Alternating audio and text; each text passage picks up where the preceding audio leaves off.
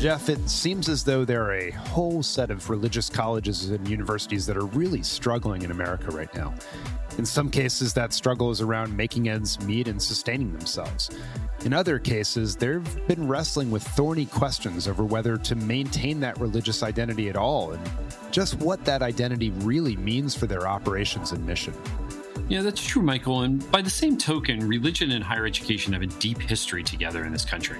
And our guest this week on Future You argues that religion actually can be a source of strength for many colleges in the future as well. This episode is brought to you by the Bill and Melinda Gates Foundation, working to eliminate race, ethnicity, and income as predictors of student success through innovation, data and information, policy, and institutional transformation. This episode of Future You is sponsored by Ascendium Education Group, a nonprofit organization committed to helping learners from low-income backgrounds reach their education and career goals. For more information, visit ascendiumphilanthropy.org. Earn continuing education units this spring with Teaching Practice, an online faculty development program from Course Hero. Over a series of asynchronous courses, you'll uncover new ways to leverage tech in the classroom and build inclusive curriculum, all while supporting your own well-being.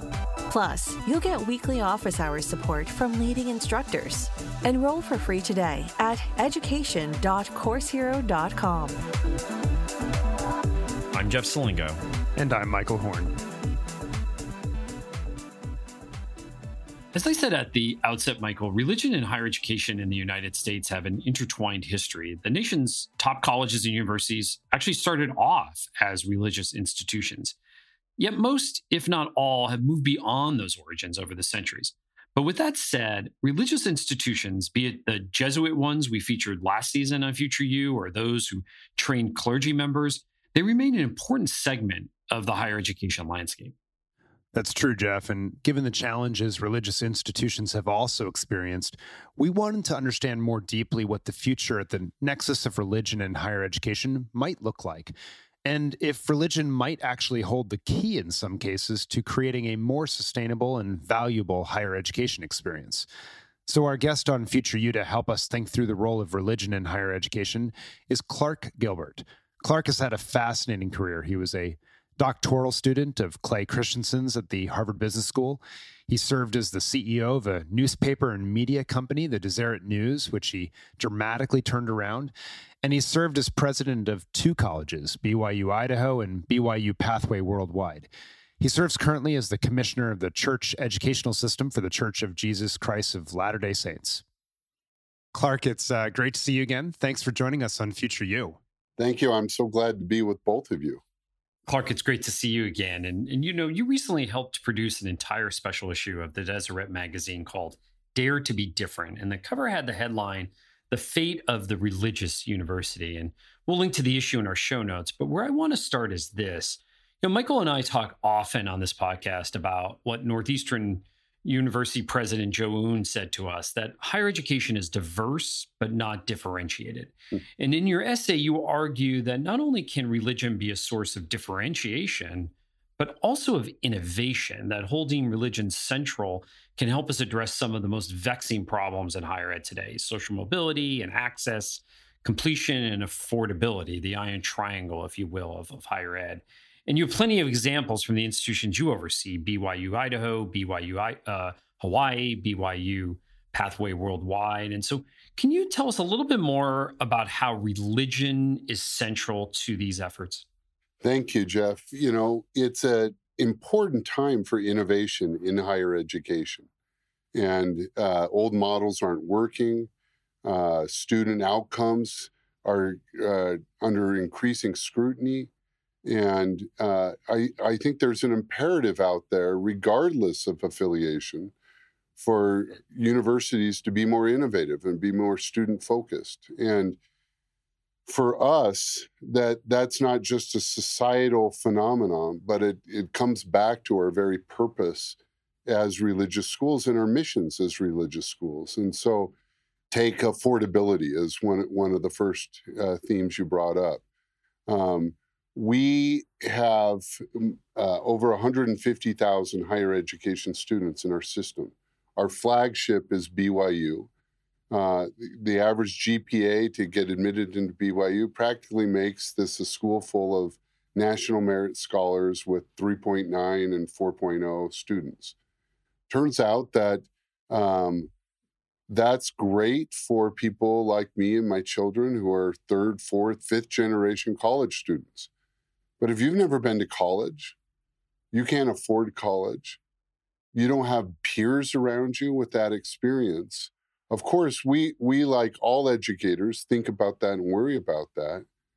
But for a religious institution, we also have a deeper motivation. Like, if it's kind of hard for us, I say to people all the time, you can't have BYU be your only answer to your system, because the church is a lot more complex and diverse than fifth generation college students from upper quartile income families.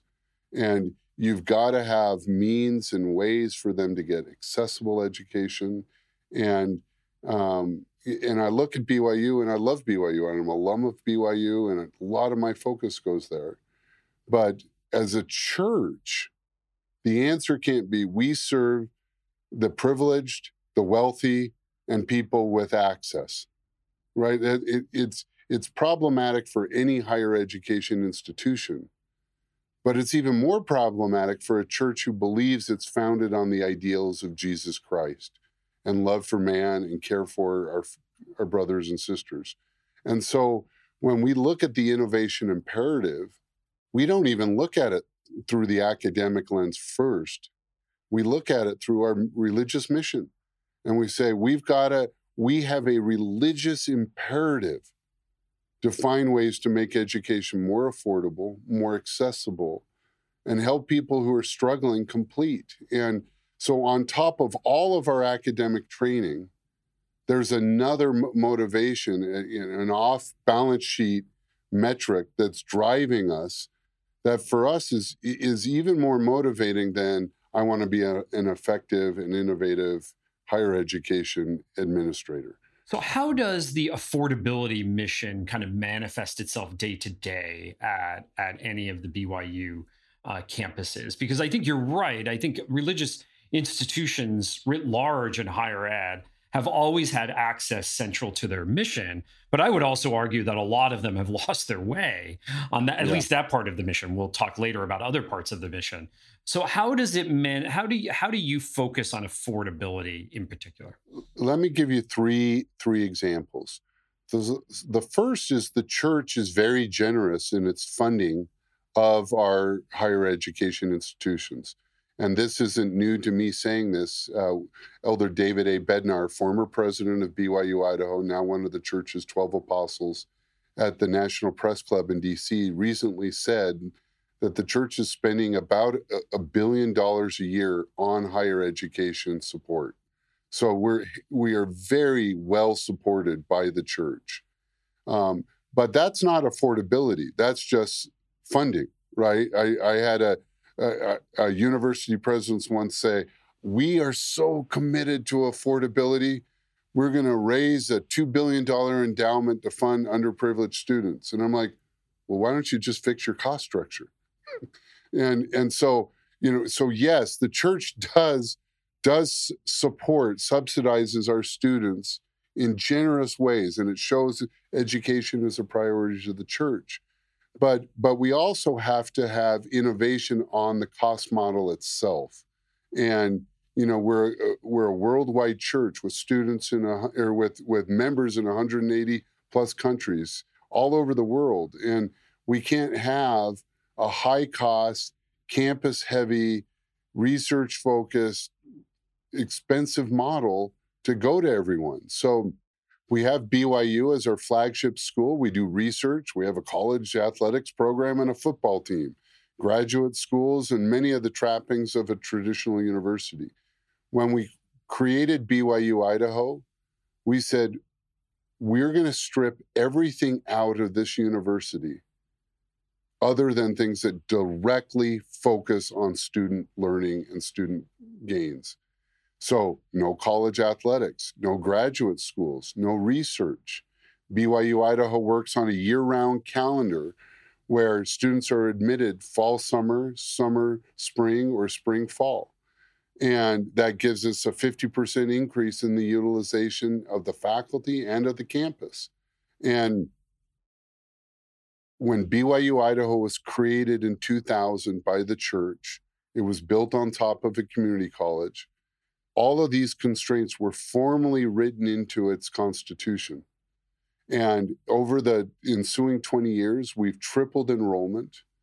But the operating costs, again, not the tuition price or the net subsidy cost, but the actual direct cost, total cost of running that institution have grown below inflation. That means we've tripled the size of BYU Idaho while reducing its inflation-adjusted cost of operation. And people are like, how in the world is that possible? And on the one hand, it's very simple. Variable tuition has exceeded variable costs. But the deeper answer to that is year-round calendar, teaching-focused contract, no other investments other than teaching, and no graduate programs, no college sports. Everything goes into the student. And even the deeper motivation for that is, why would faculty sign up for that? And the answer comes back to religious mission. This is a really central part of BYU Idaho's mission, is we recruit people who unambiguously want to make their careers and their professional focus all around students. And we find that one of the ways we get there is that people identify and come because of the mission of that institution. So religion mission motivated the innovation on cost, and it also drew people to the institution who might not have come otherwise. And so religious mission, yes, we have innovative practices, but the motivation and the eventual staffing are strengthened because of the religious imperative. Clark, that I think helps address where I'm going with this next question. As you know, there are some skeptics out there. Some look at folks like yourself and your background turning around a newspaper and a media enterprise, which not easy these days. You've got Kim Clark, the former dean of HBS and then the president of BYU Idaho. Steve Wheelwright, another renowned HBS professor and then president of BYU Hawaii. You have Henry Eyring at BYU Idaho. The list goes on, so my apologies to those I'm not mentioning. But skeptics look at you in this group and say something like, well, what they all have in common is they're really good leaders and really good managers. So maybe it's not religion that's the story here. What's your response? It's a great question. In fact, someone said, well, you got talented people. And the other argument, Michael, I hear is you have good governance. And so that's an advantage the other schools don't have.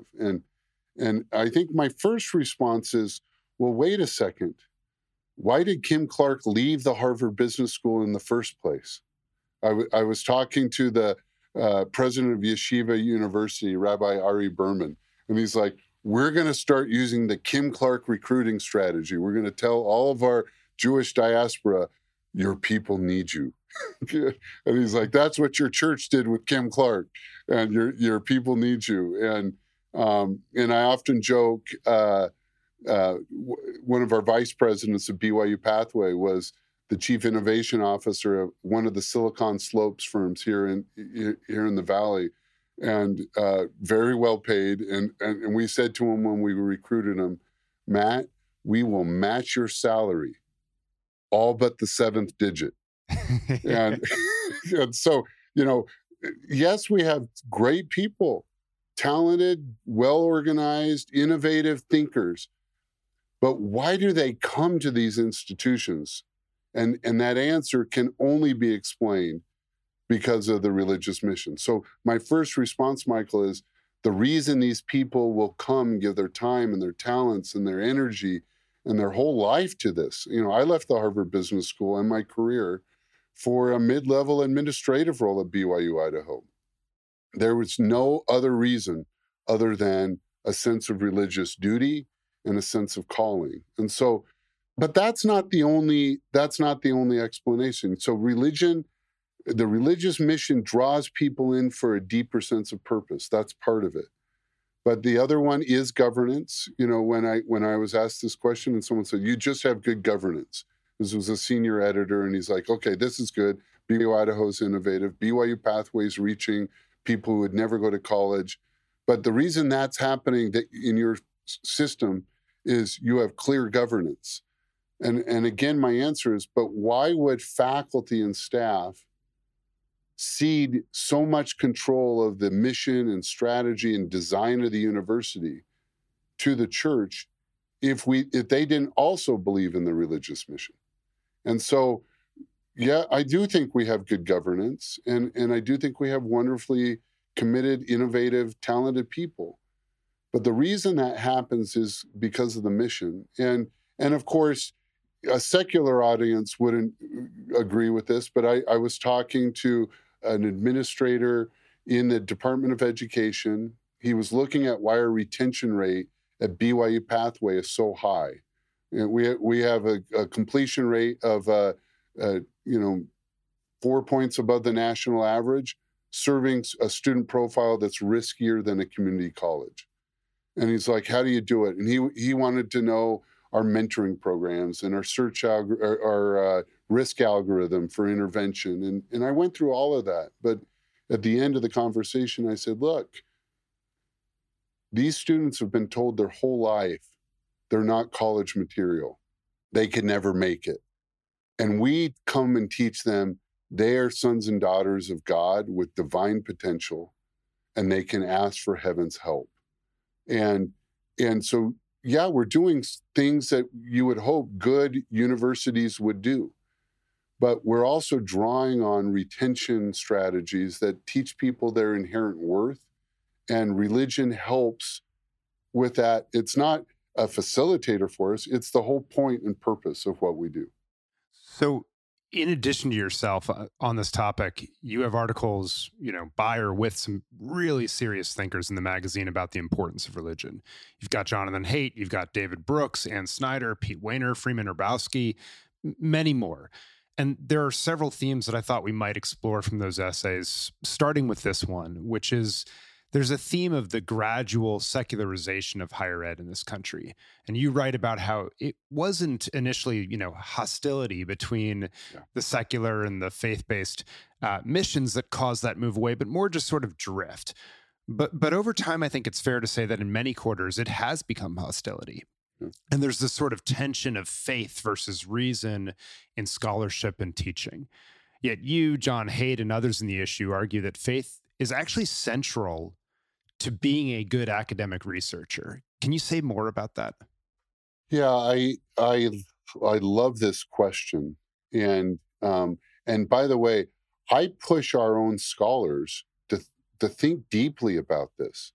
It's if we just mimic the nation, we're going to be a mid-tier university at BYU.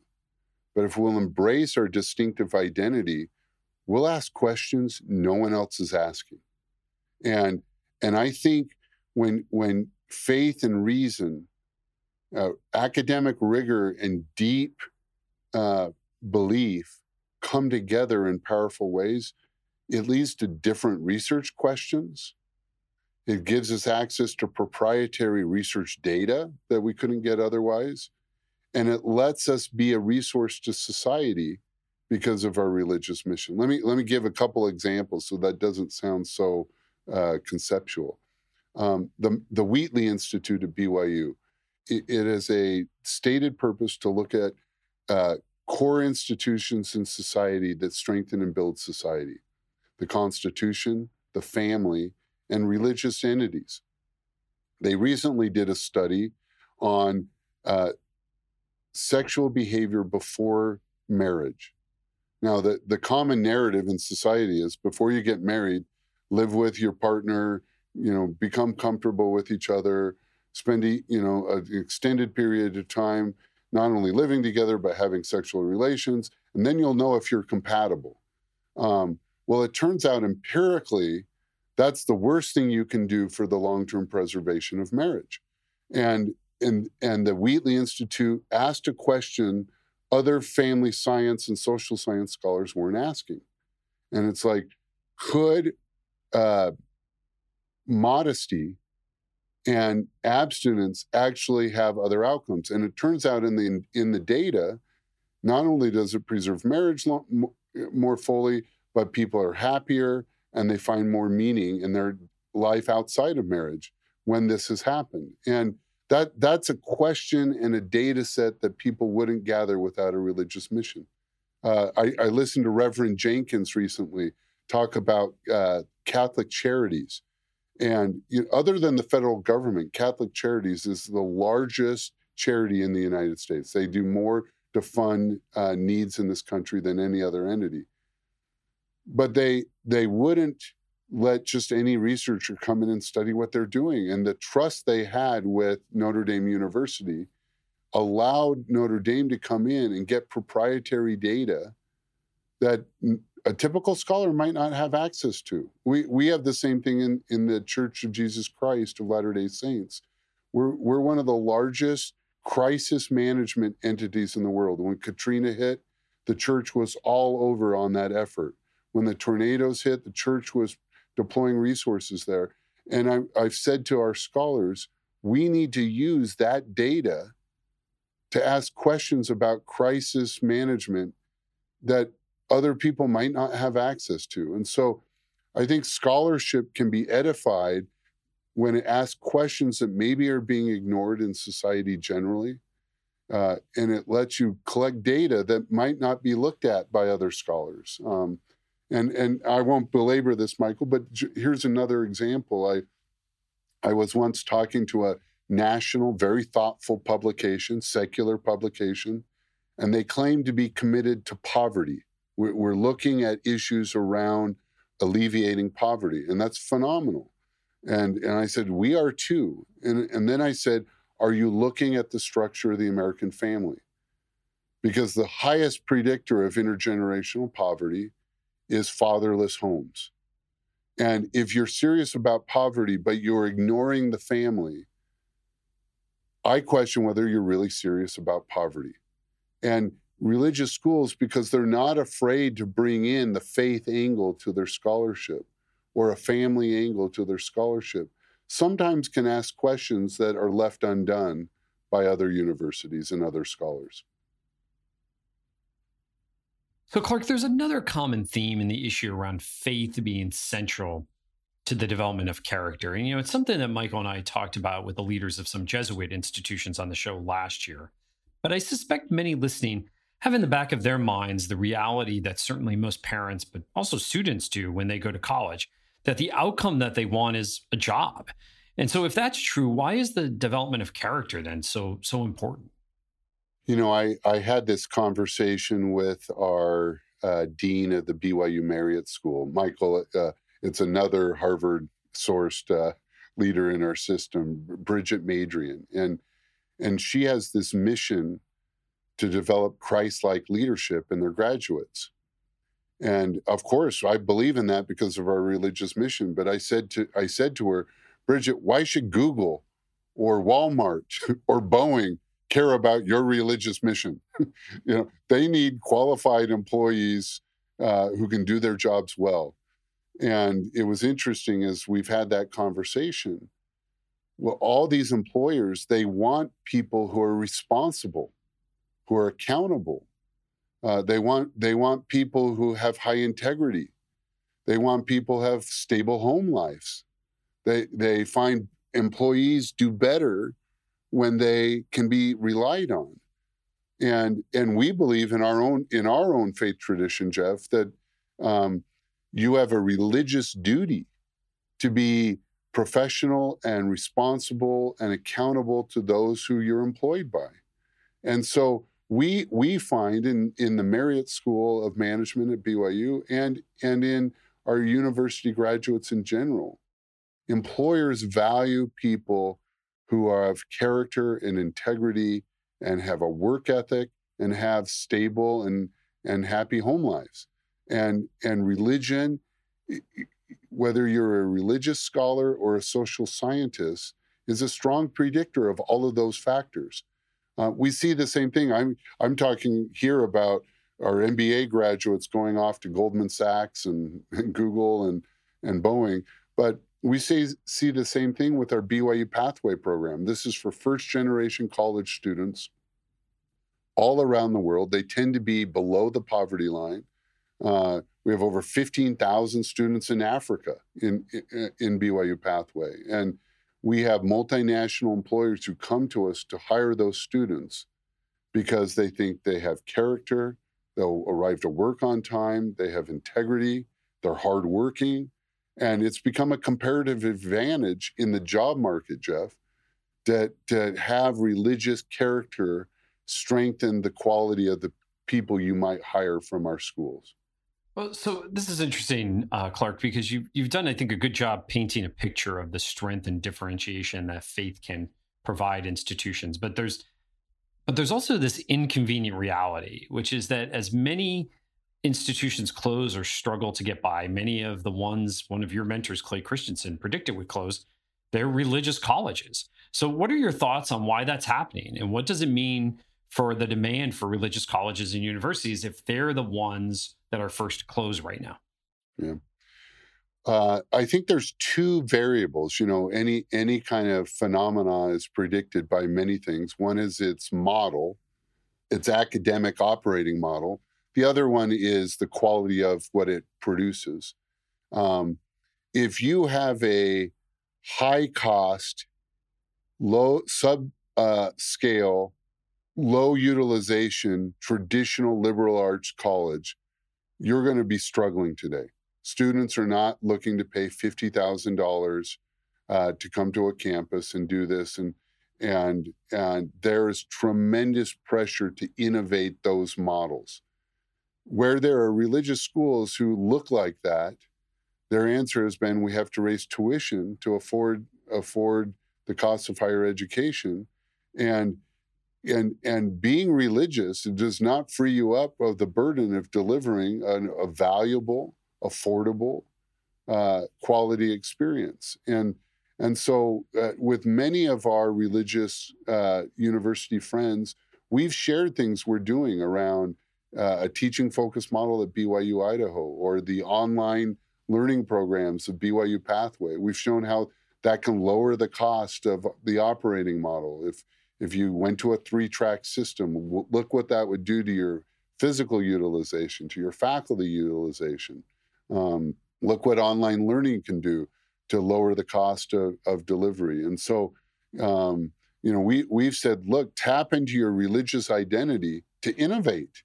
But no, it's going to be very hard for a subscale, poorly utilized liberal arts entity in an expensive cost structure to be sustainable. On the flip side, if these religious schools will innovate in those ways, the demand for what they provide in the student experience has never been higher. I'm working on an article right now about religious university enrollment. Over the last 20 years, religious schools have grown faster than public universities. And I think that's even more remarkable, Jeff, because there were so many small traditional liberal arts type model schools in the mix with that. But even with that, religious school enrollment's growing faster than the rest of the academy. It's growing much faster than private universities in general, and it's even growing faster than public universities. And so the question is, right, yeah, there are pressures to run universities well and cost efficiently. But as far as total demand, we believe that this is, again, and back to our colleague Rabbi Ari Berman at Yeshiva, they're at record enrollment. BYU and BYU Idaho's enrollment has grown over 50% in that 20-year period from 2000 to 2020. And Rabbi Berman said, the crisis facing America isn't a crisis of faith, it's a crisis of meaning. Young adults in this generation want to engage in something meaningful. And it turns out a secular answer to that question is not fulfilling. And it's not reaching lots of people, young people, And religious schools provide a place where you can preserve your personal religious identity. You can feel some protection from discrimination in society. And we are very confident and very bullish in the long-term enrollment trends for religious universities. Now, yes, I put an asterisk to say you can't charge $50,000 a year, and you've got to innovate on the models. And we're doing that in BYU Idaho and BYU Pathway and BYU Hawaii and all of our schools. But the fundamental need to find meaning in your education. Yes, they do want a job, but they also want to leave with a deeper sense of self, a deeper sense of identity, and an ability to give back to society. And religious schools do an excellent job at that in a way that often isn't there in many secular universities. Clark, that takes us to the last question that we have for you, which relevant as I think about meaning and purpose and innovation in one's life. But as Jeff mentioned, we both share a mentor in Clay Christensen. In higher ed, he's known for many things, from his scholarship to the predictions that Jeff just referenced about colleges closing.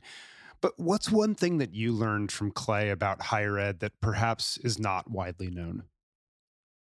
It's interesting. I sat at Clay's feet as a student in the classroom and as a scholar. Then I was a colleague with him on the faculty. I've spent almost all of my career since I left the Harvard Business School trying to find ways to use new models of innovation to reach more people. And but in the end, Michael, I'm a classroom teacher. I like looking at people in the eyes. I've while we're talking, there's 100,000 students in online courses that I helped create for our system. But in the end, it's still a one-on-one relationship. My team at BYU Pathway, and BYU Pathway's grown and grown and grown. And they're like, hey, we could create bigger sections. and the outcomes look pretty good, even with the larger sections. And I'm like, but there will be no relationship beyond a certain threshold with the faculty member. And I think what I learned from Clay and I experienced from Clay is, with all of his insights on innovation, and so much of which I've been able to draw on and use in the work of our church's educational system, with all of his insights on education, in the end, Clay was a teacher, and individual students mattered. And I always, when I was in Clay's class, found myself inspired to be better, to want to be something more.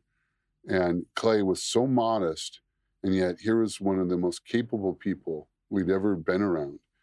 And yet he was the humblest guy in the room. Some people want to be the smartest guy. Clay wanted to be the most modest guy in the room. And that affected me as a student, and I watched him affect.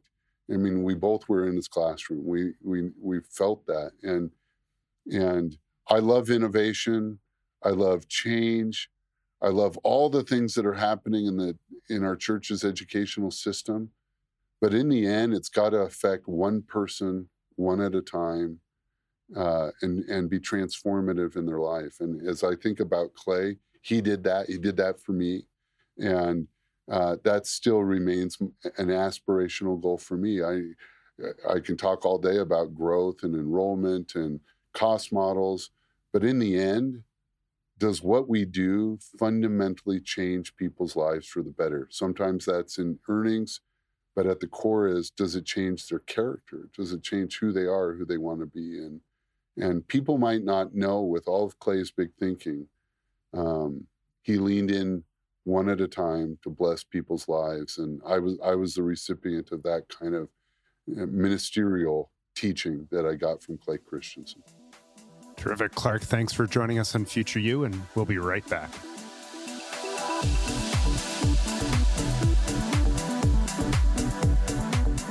This episode of Future You is sponsored by Ascendium Education Group, a nonprofit organization committed to helping learners from low-income backgrounds reach their education and career goals. Ascendium believes that system-level change and a student-centric approach are important for our nation's efforts to boost post-secondary education and workforce training opportunities.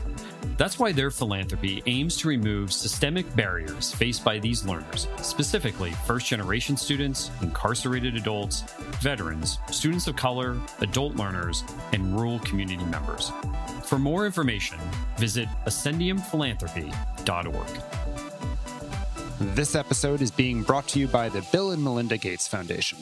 Today's college students are more than just students. They are workers, parents and caregivers, and neighbors. And colleges and universities need to change to meet their changing needs.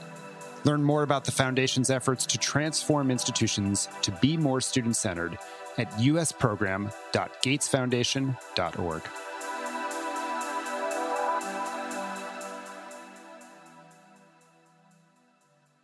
Welcome back to Future You, and there's so much in that conversation with Clark, for whom his work and religion are deep staples of his life, and they clearly were intertwined. So where should we start, Michael? What struck you about the conversation? Yeah, Jeff, I had a few reactions, and one is that I had never actually really thought about this before. The ability to, get top talent to work at these institutions for perhaps less money and less prestige than they could get elsewhere. And I'm sort of embarrassed, frankly, that I hadn't thought of this before, but I'm just going to out myself here and some of my classmates with a little story about this. And it goes back to my business school days. I'm a second year at the Harvard Business School. And frankly, what I'm about to say, it's a bit offensive on multiple levels, but hopefully I can just land the central point. We did this every year. You do this HBS show where you do this sort of musical that mocks some part of the campus. And second year had started off with a bit of a surprise when Kim Clark, who was our dean at the time, had up and left with, frankly, no notice as far as the students could tell, and taken the presidency at BYU Idaho, which is an institution I think 90% of us had never heard of. And we did this musical number to Jesus Christ Superstar at the beginning where we said, BYU Idaho, U.S. News and World Report ranked 460. And I should note, I didn't write the lyrics, but I also didn't have the deeply held cynical views I now have on the U.S. News rankings back then either. I think the astonishment that we had as HBS students, and I say that in full recognition of how spoiled and sort of caught up with ourselves we were, but the astonishment we had that Kim Clark would leave us. I mean, it's the Harvard Business School, right? THE, for BYU Idaho, which those of us outside of the church, we had never really heard of. Well, it was something else. But I think it's indicative of one of the advantages that religion can bring to the table, or I suppose any cause, right? It doesn't have to just be religion that someone really deeply believes in and permeates who they are. It does make me wonder, though, Jeff, how generalizable is this to other parts of higher ed in terms of, can you really use that, maybe to attract people, but can you really use it to reduce costs and make the model more affordable? And I do like, Jeff, how Clark distinguished, between the question of cost and subsidy and the conversation, of course, and what the church underwrites, right, for its institutions. But I will say that was a big aha for me. I had a couple other thoughts, but I'd be curious your reaction first. Yeah, Michael, I don't want to sound like a broken record here either, but rather than move away from their religious identity, it seems like they really should lean into it, because it really ties back to the two things that I talk about often on the show, is belonging and purpose, right? That students feel like they find their people and they have a sense of purpose for what they're trying to do. A few months ago, I was with Clark at an ACE event, an American Council on Education event that they hosted in DC. And he said that when students enroll and arrive at religious college, it's really the first time that many of them feel like they fit in. He joked that he stood out in high school and that his friends would kind of tap him as the designated driver when they would drink alcohol. But as soon as he matriculated to a religious campus, he really felt at ease because, again, he had that sense of belonging. And in many ways, religious colleges serve as havens in this increasingly secular country. And they should really capitalize on those niches and not attempt to mimic the rest of the higher education world, in my opinion. Yeah, that goes back to the differentiation being a source of strength. And I think more broadly, this is the big takeaway, Jeff. It's something we talked about last year as well in the episode where we had the presidents of Holy Cross and Fordham on as well. What can they do with their religious missions. And I think that's the big thing, is lean into it around purpose and belonging. Two other thoughts for what they're worth. One on affordability. I think leaning into your religious mission and using that lends a huge advantage on cost for another reason, because it has the potential to reduce acquisition costs, like big time. Like if you're a Mormon living anywhere in the world, BYU Pathway Worldwide is synonymous for online affordable institution. And you don't need to play the Google or Facebook game of finding a good college fit if that's what you're looking for. So you frankly, you see it in the numbers for BYU Pathway Worldwide is the growth of students without costs increasing at the same rate. And I think that could be true for other affinities, frankly, as well. Though, to these broader points around purpose and belonging, become synonymous for something and stand for it always. One other thought is the importance of character education that Clark spoke about. I don't think just religious institutions can do this. I think about something I heard from the former Dartmouth president and former World Bank president, Jim Kim, once said, which was, and I'm sure I'm paraphrasing here, but he basically said, when you look to make a hire an athlete. And his point was that being an athlete really instills in people a deep work ethic, executive function skills, a desire to do well and win, a sense of fairness, competition, on and on. And so if you could view athletics as a way to develop outstanding graduates in the world, athletics need not be seen as a distraction, but actually as a core part of what the university does. And I think this gets at, character education more broadly, or maybe what some at public schools in the K-12 world would call habits of success, Jeff. Agency, perseverance, self-efficacy, metacognition, curiosity. Yeah, Michael, I really want to dig deeper on that. And not only in this episode, but perhaps next year on Future You, we should really focus a little bit more on this idea of character education. I noted this morning, the day we're recording, that I noted to my wife that our two kids are really rules followers. And I admit I break them sometimes. And my kids call them out, especially when we're in the car and on the road. I don't always follow the speed limit, right? And things like that. And I said to my wife, why are they such rules followers? And she noted that in their K-6 school, they really focus on core values and character education. And it's why they're such rules followers, I think. Now, I hope that we're doing a little bit of this at home as well. But I think it does come down to their education. And it's really interesting because there was this recent survey, this Populous survey, and maybe again, one day we might have Todd Rose on the show to talk about this, because they asked, and again, we'll put this in the show notes, they asked K-12 parents kind of what they want out of schools. And they thought that there was actually too much focus on preparing students for college and not enough on some of the basic things that they thought schools should do, including character education. And I'm really struck, Michael, by this editorial, and again, something else we'll put in the show notes, that was in the Stanford student newspaper after a string of Stanford graduates have gone through, essentially being on trial for doing things that weren't exactly ethical. And the headline of the piece was, "What does Stanford stand for?"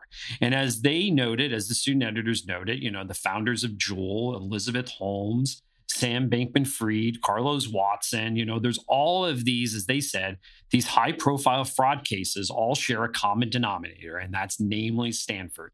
Each trial focuses more scrutiny on the institution that produced these crooked founders. And Stanford's response, as the student editors pointed out over and over again, has been deafening silence, right? They haven't reacted to any of this. But more so, what can Stanford do? And I think maybe building more character education and ethics into the undergraduate curriculum, which I think is kind of the piece of that a religious college is able to do. And I think it's going to require us probably to slow education down a little bit to build more of this in to more secular institutions. But again, I think that this is one thing that religious institutions can really lean in on, because it's something, it seems, at least from the data, that parents want. Well, in a world of AI, it's going to become more important, that's for sure as well, Jeff, to be thinking about these questions. But last thought, I was also struck by Clark's commitment to serving those with less. And look, he obviously talked about the privileges he and his family have, but he also made it clear how central it was for his church to serve those with less. And in hearing that, and what it meant to him to be able to tell someone who didn't think they were, quote, college material that, in his words, and certainly not my words, Jesus loves them and they can succeed. I was just struck by something our friend Paul Friedman often says, which is that success in college can really change not just the lives of the individual, but also lift up their entire family tree. And that struck me as relevant here, given how Clark thinks about the centrality and integration of family and individuals. Yeah, Michael, it's why the focus, I think, now on social mobility of higher education and individual institutions in pushing forward social mobility is so important. It's why a lot of the rankings are now focused much more on social mobility. It's why ACE will likely focus the new Carnegie classifications more on social mobility. I think it's so important because at the end of the day, it's not just about what the institution is doing for that single individual, but everyone around that individual. And so really thrilled that we were able to have Clark on the show with us. I think it's an important issue that we probably don't talk enough about, especially as the country does become more secular. And again, thank you all for joining us on this episode of Future You, and we'll see you next time.